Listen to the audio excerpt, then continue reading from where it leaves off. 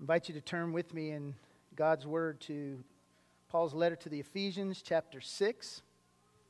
We'll be looking this morning in our message, Ephesians 6, beginning in verse 5 through verse 9. Again, there are some Bibles that are located underneath the seat backs in front of you. If you don't have one with you, please feel free to take one of those and follow along and take it with you if you need it.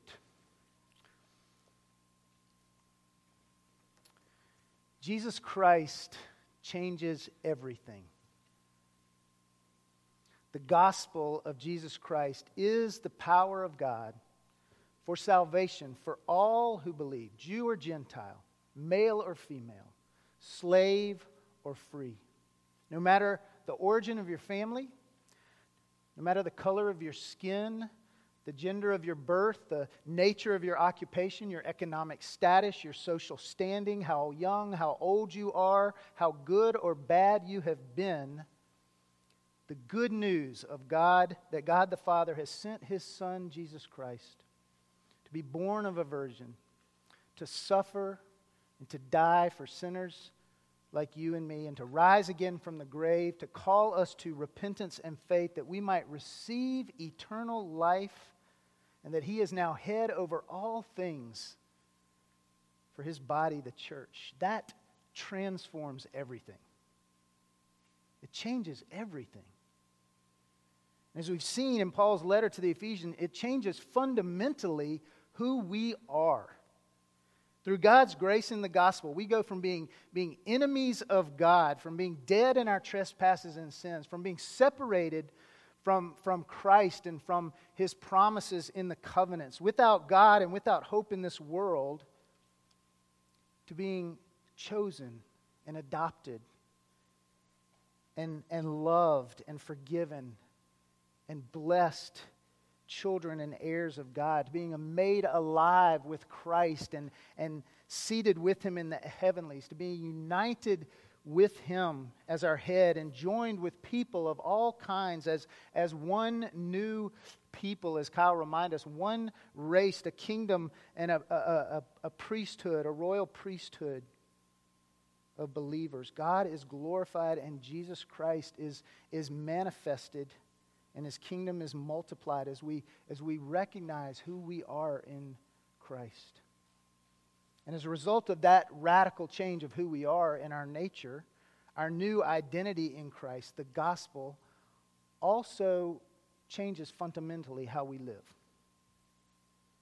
We are indwelt and empowered by the Spirit of God with His truth and His grace, so that we no longer walk in the futility of darkened minds, in the desires of our old nature, our old sin and corrupt natures, but we are new creations, God tells us. We are called to walk together in love and in unity and in holiness, in humility and purity, in kindness and forgiveness. And we are enabled to actually do so by the Spirit of God in us.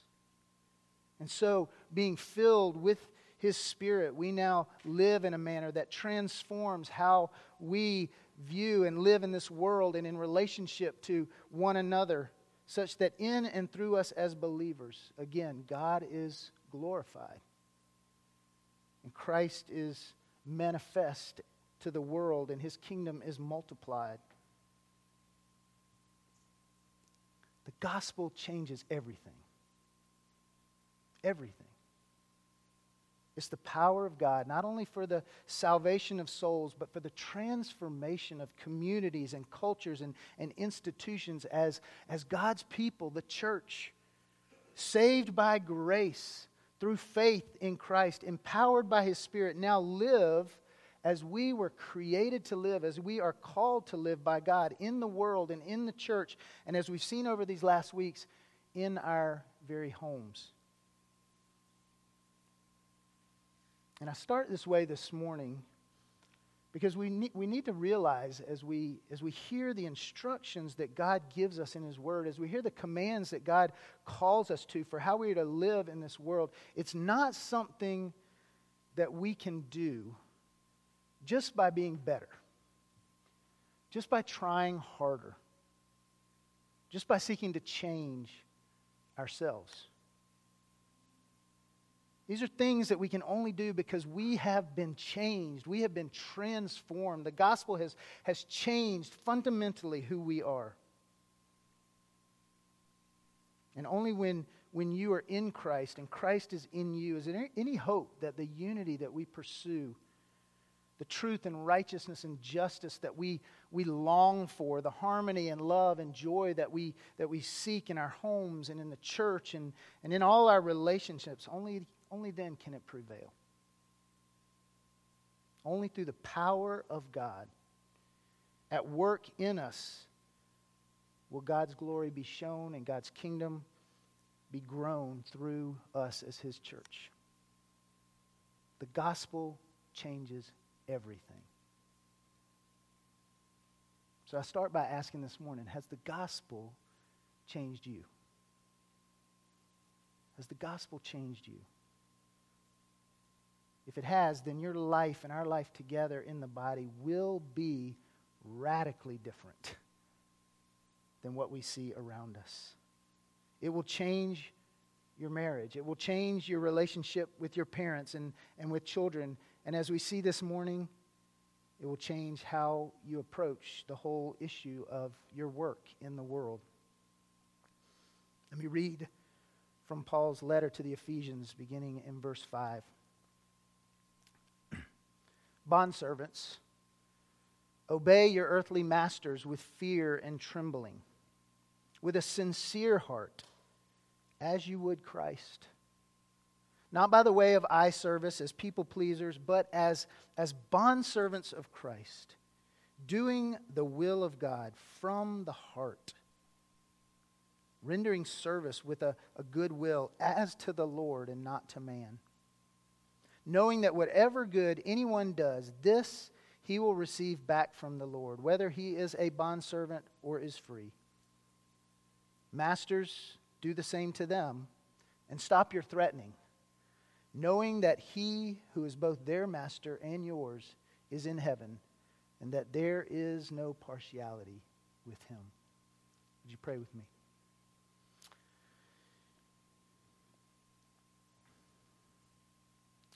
Father, the good news of your Son Jesus, which you have revealed to us in Him, changes everything.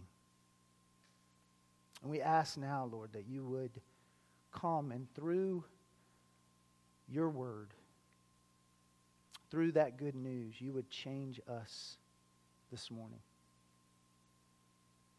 Speak to us, Lord, where we need to hear. Convict us, Lord, where we need to be corrected. Guide us in the paths that you would have us go. For your name's sake and for our good, we pray this in Jesus' name. Amen.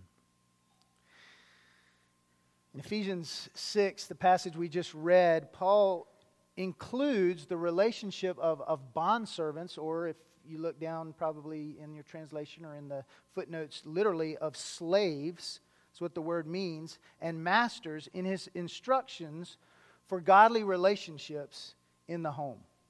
He starts by saying, bondservants, obey your earthly masters with fear and trembling. Now, before we jump into that, we have to address the big question, and that is the whole issue of slavery and masters. Since some of you are likely saying, what in the world does this have to do with us today?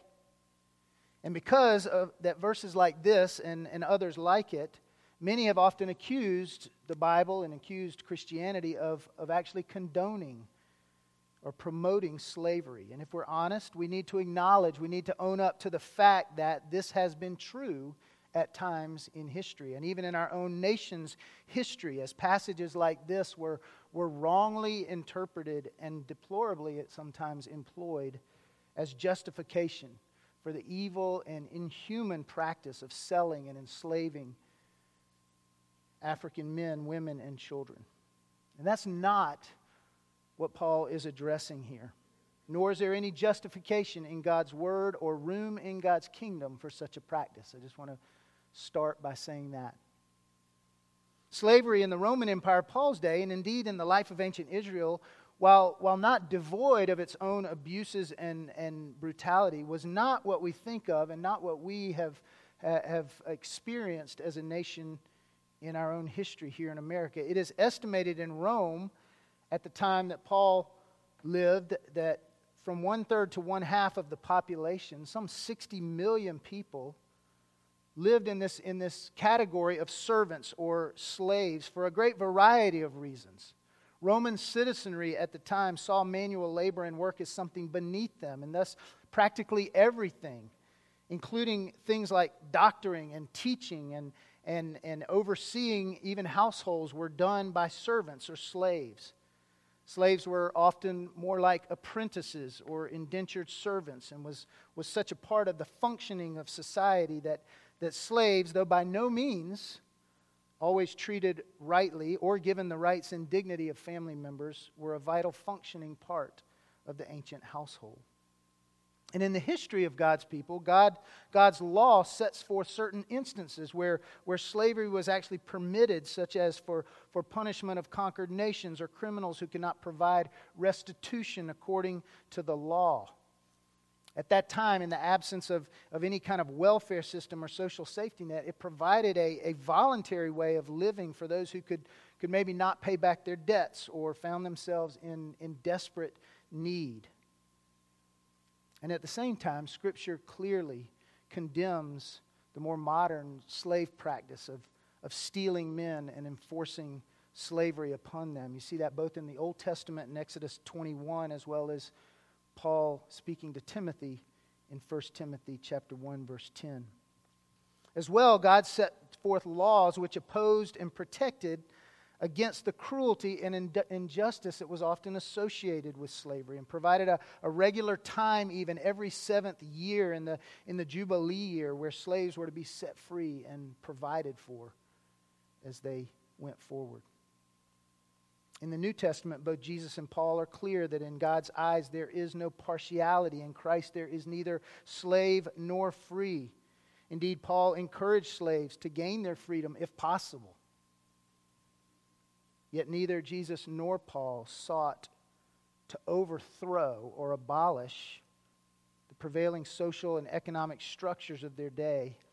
Rather, they sought to transform those institutions through the influence of the gospel, the power of the gospel that changes everything, and the life of the body of Christ applied within that cultural context. So indeed, though it took a long time, it was the transforming nature of the gospel and those who had been changed by the gospel that ultimately did away with the institution of slavery, and that's still the answer to those forms of slavery or human trafficking that exist even today, as well as more established forms of servanthood that we may find in various cultures.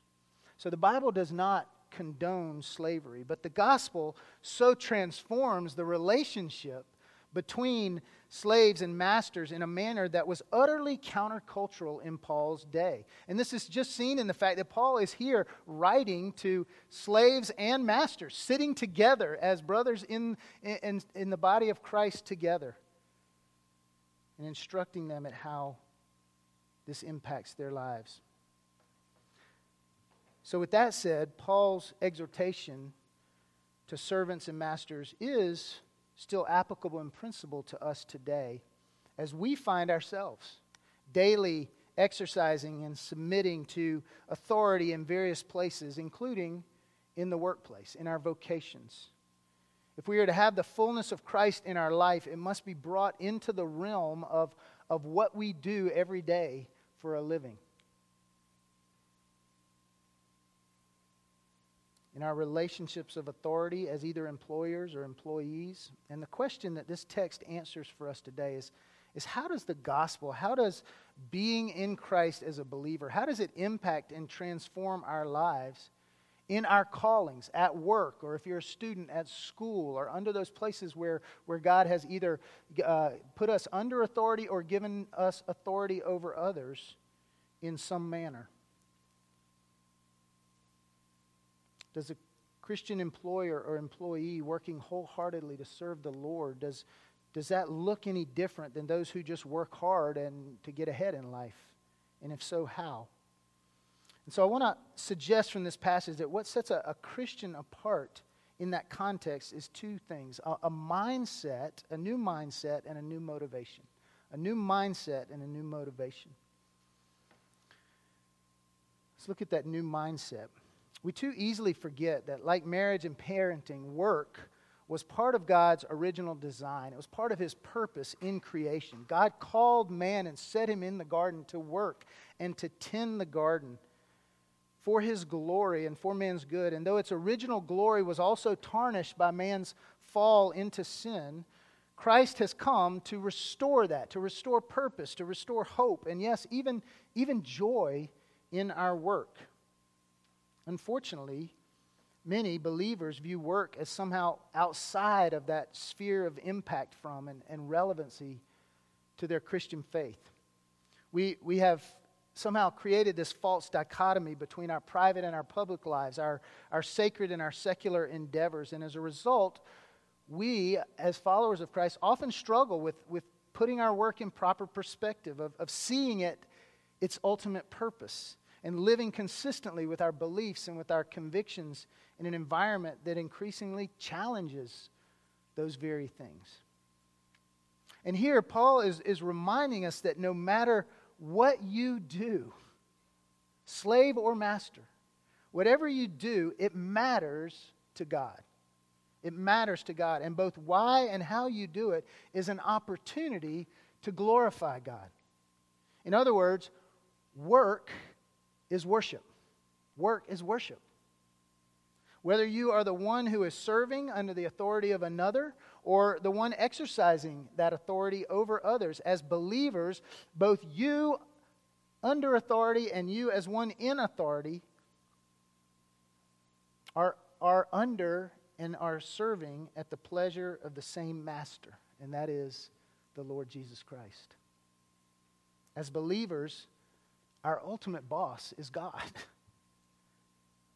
The reason we are to obey and serve wholeheartedly those who God has put over us here on earth is that ultimately He is the one whom we are serving and honoring. And Paul emphasizes that repeatedly here in this passage.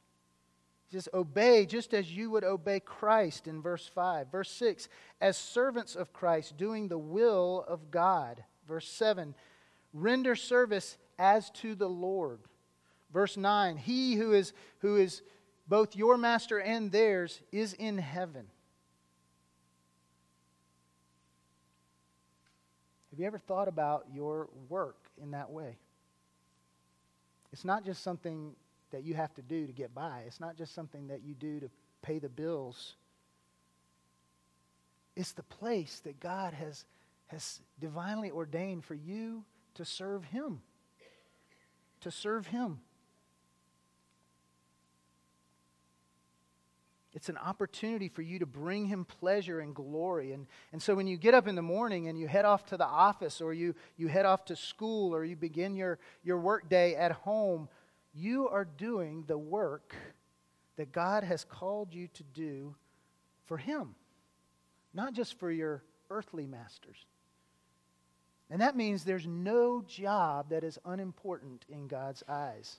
That's the truth that the Protestant reformers recovered in the whole idea of the priesthood of believers. Kyle mentioned that we are a kingdom of priests, but Luther and others came and said, not only as we serve in the church, but even as we serve in our vocations, God has set us apart to bring Him glory.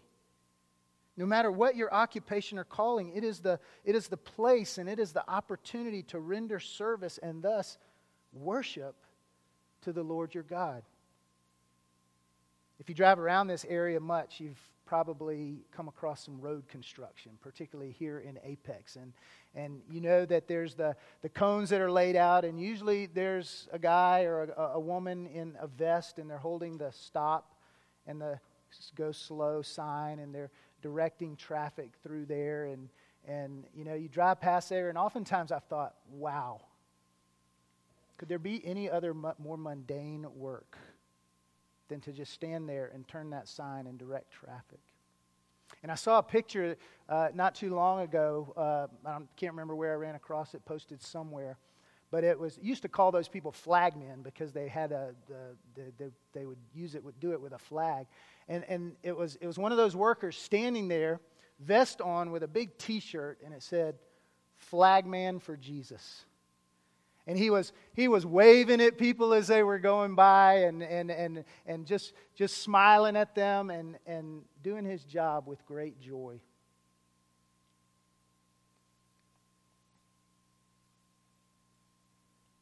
How many of us share that same mindset in our work?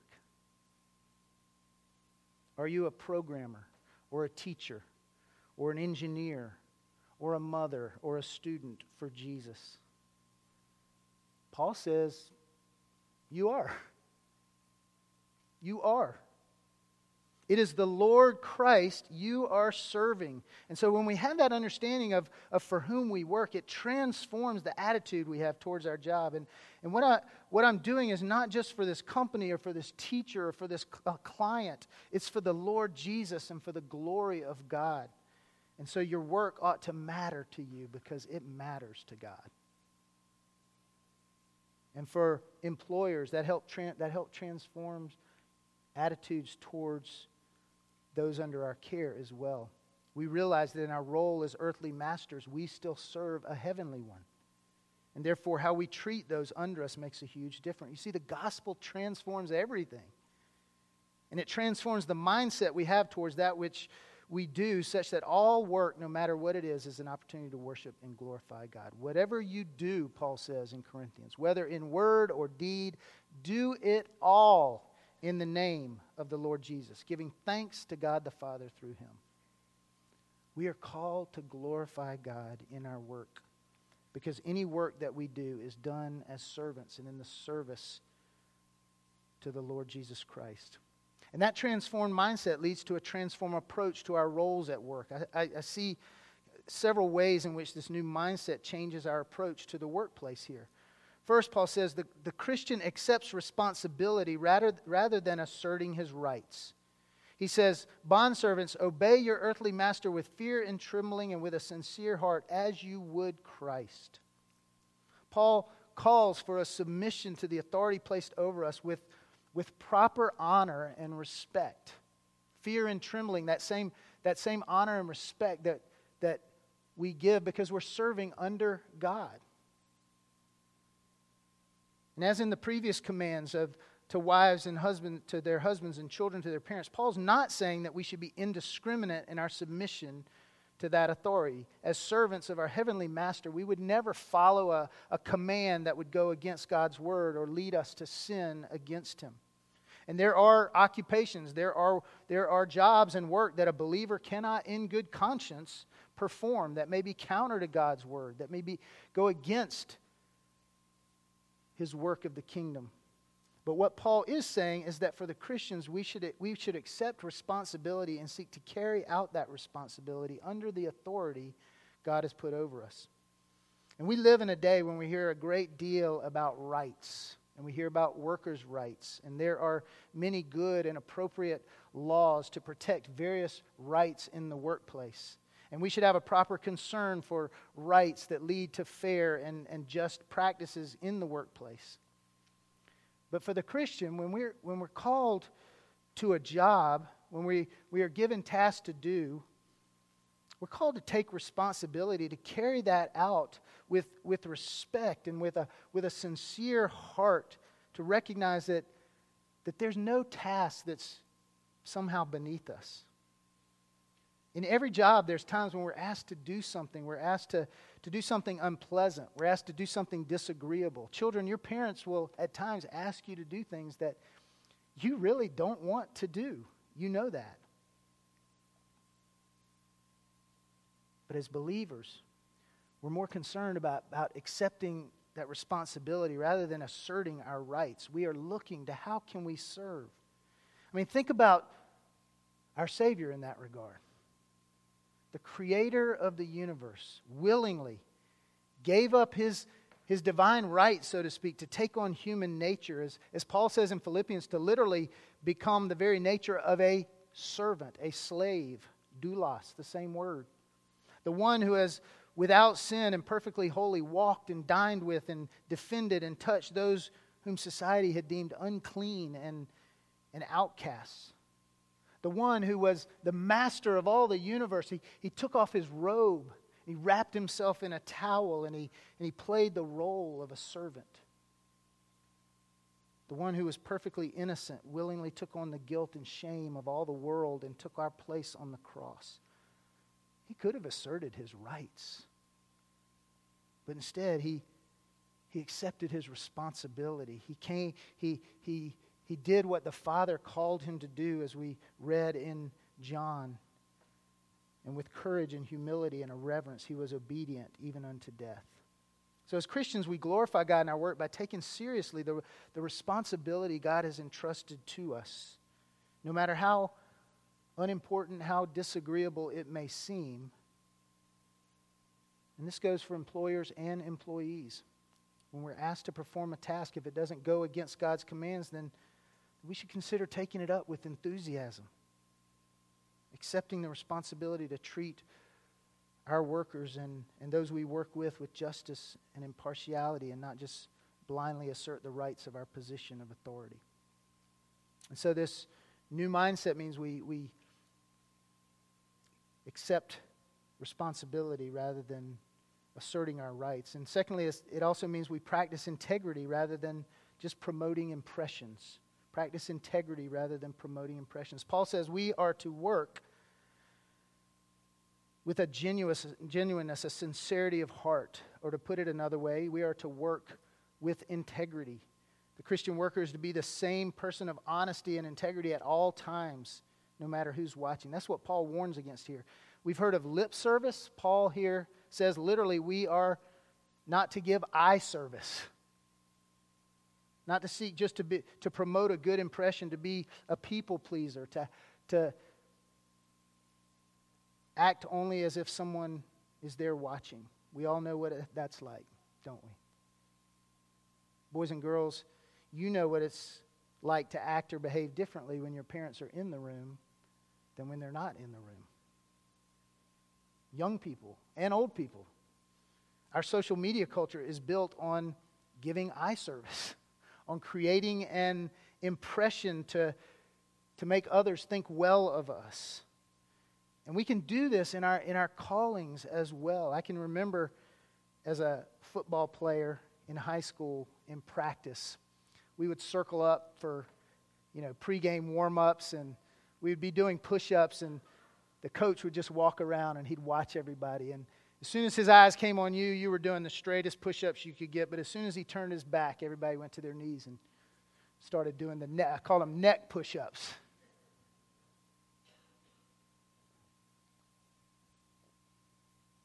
And it can be the same in the workplace. Working through lunch and staying late while your boss is in town or in the office.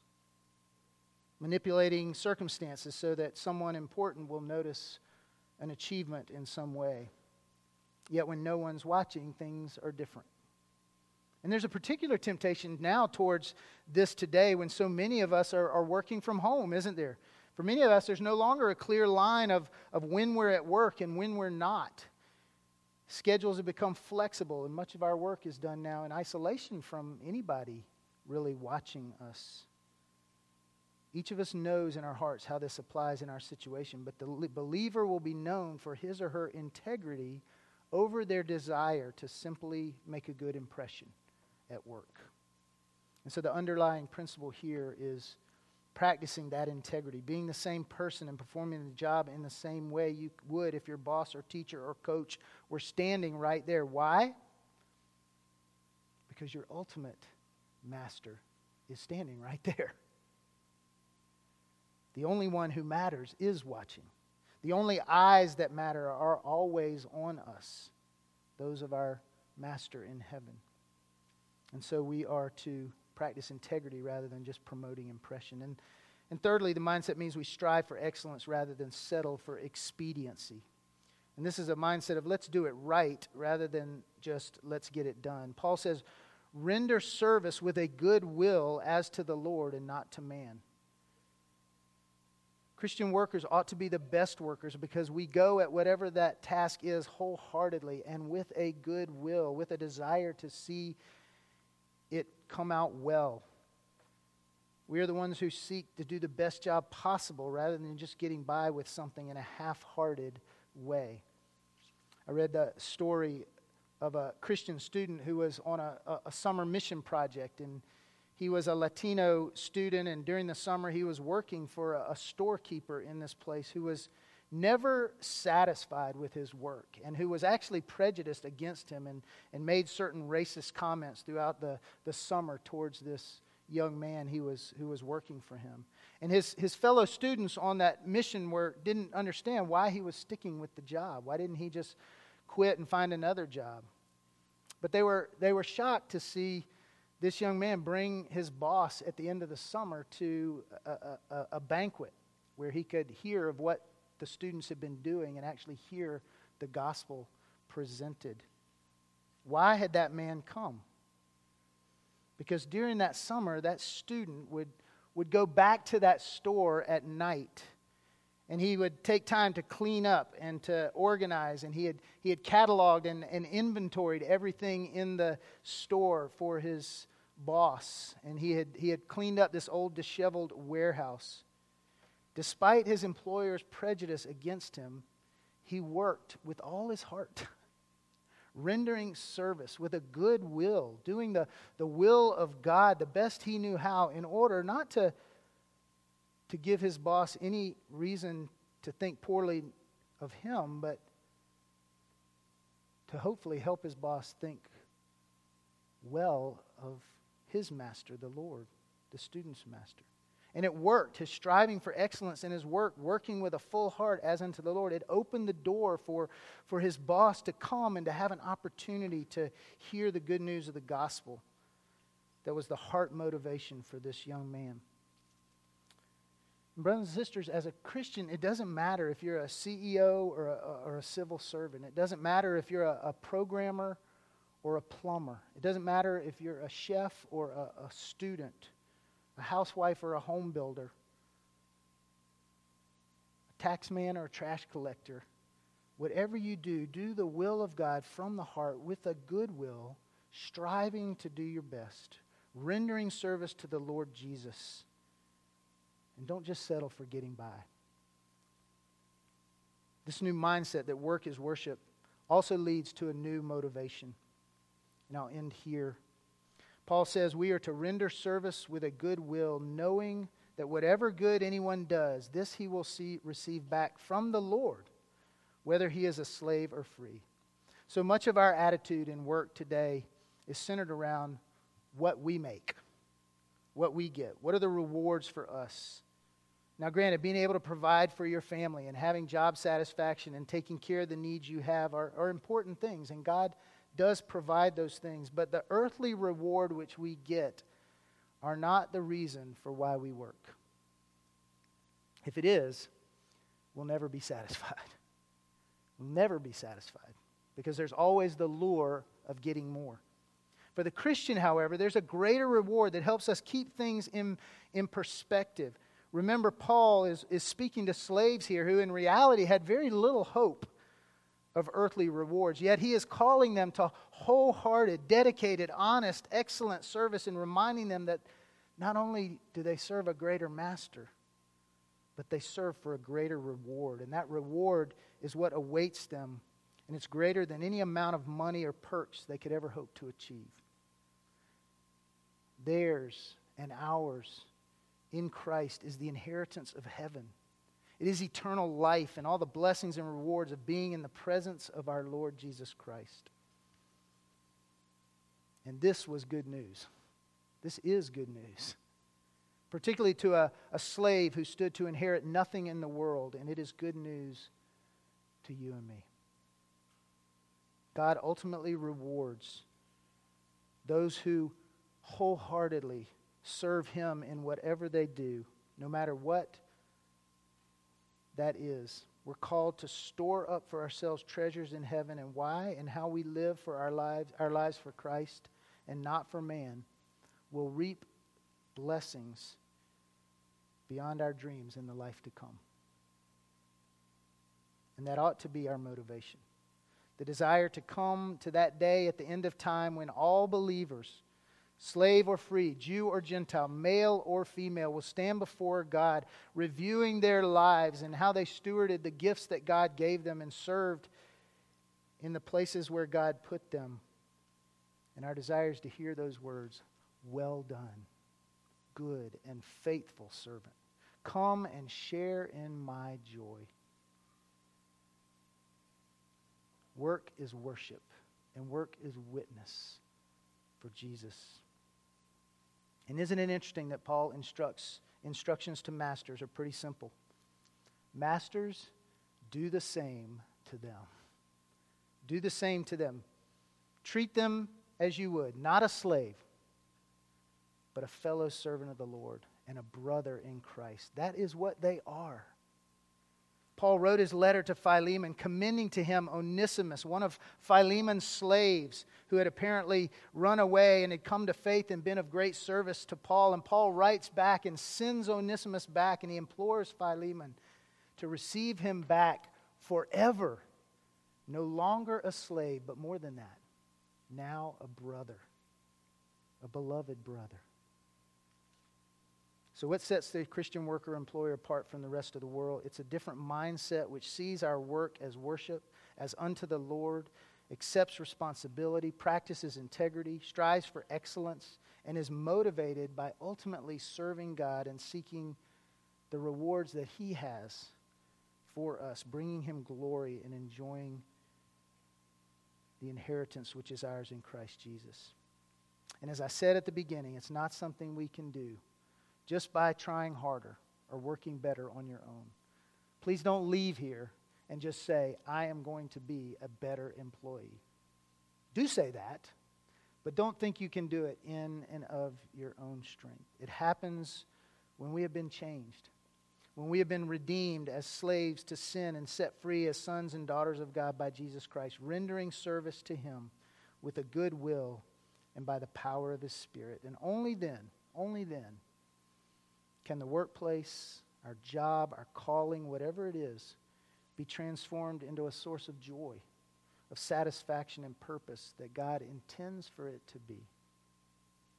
It's not just hard work, it's heart work that can only come from a heart that is changed by the gospel. Let's pray together. Father, as we come now to this table that you have prepared for us, as we are reminded here of your work on our behalf, having taken on the nature of a servant, having come not to be served, but to serve and to give your life as a ransom for many. And Lord, because of that, you have transformed us, brought us from death to life, from slaves to sons. And you have called us now to do all that we do, rendering service to you. And so we come now, Lord, and we bow our hearts and our lives before you. We pray that you would, even in this time today and in this sacrament, Lord, you would do your work of change, of transformation. And for all who are here, Lord, who are in what they see as dead-end jobs, or who are in jobs, Lord, that they feel are unimportant, Father, would you remind them, would you bring them to a place of seeing that whatever they do, and it's done in service to you, Father, it makes a difference. It matters, not only in this life, but in the life to come. And so we ask now that you would meet us here, that you would do your work of service as we seek to come and serve as your children. And we pray this in Jesus' name.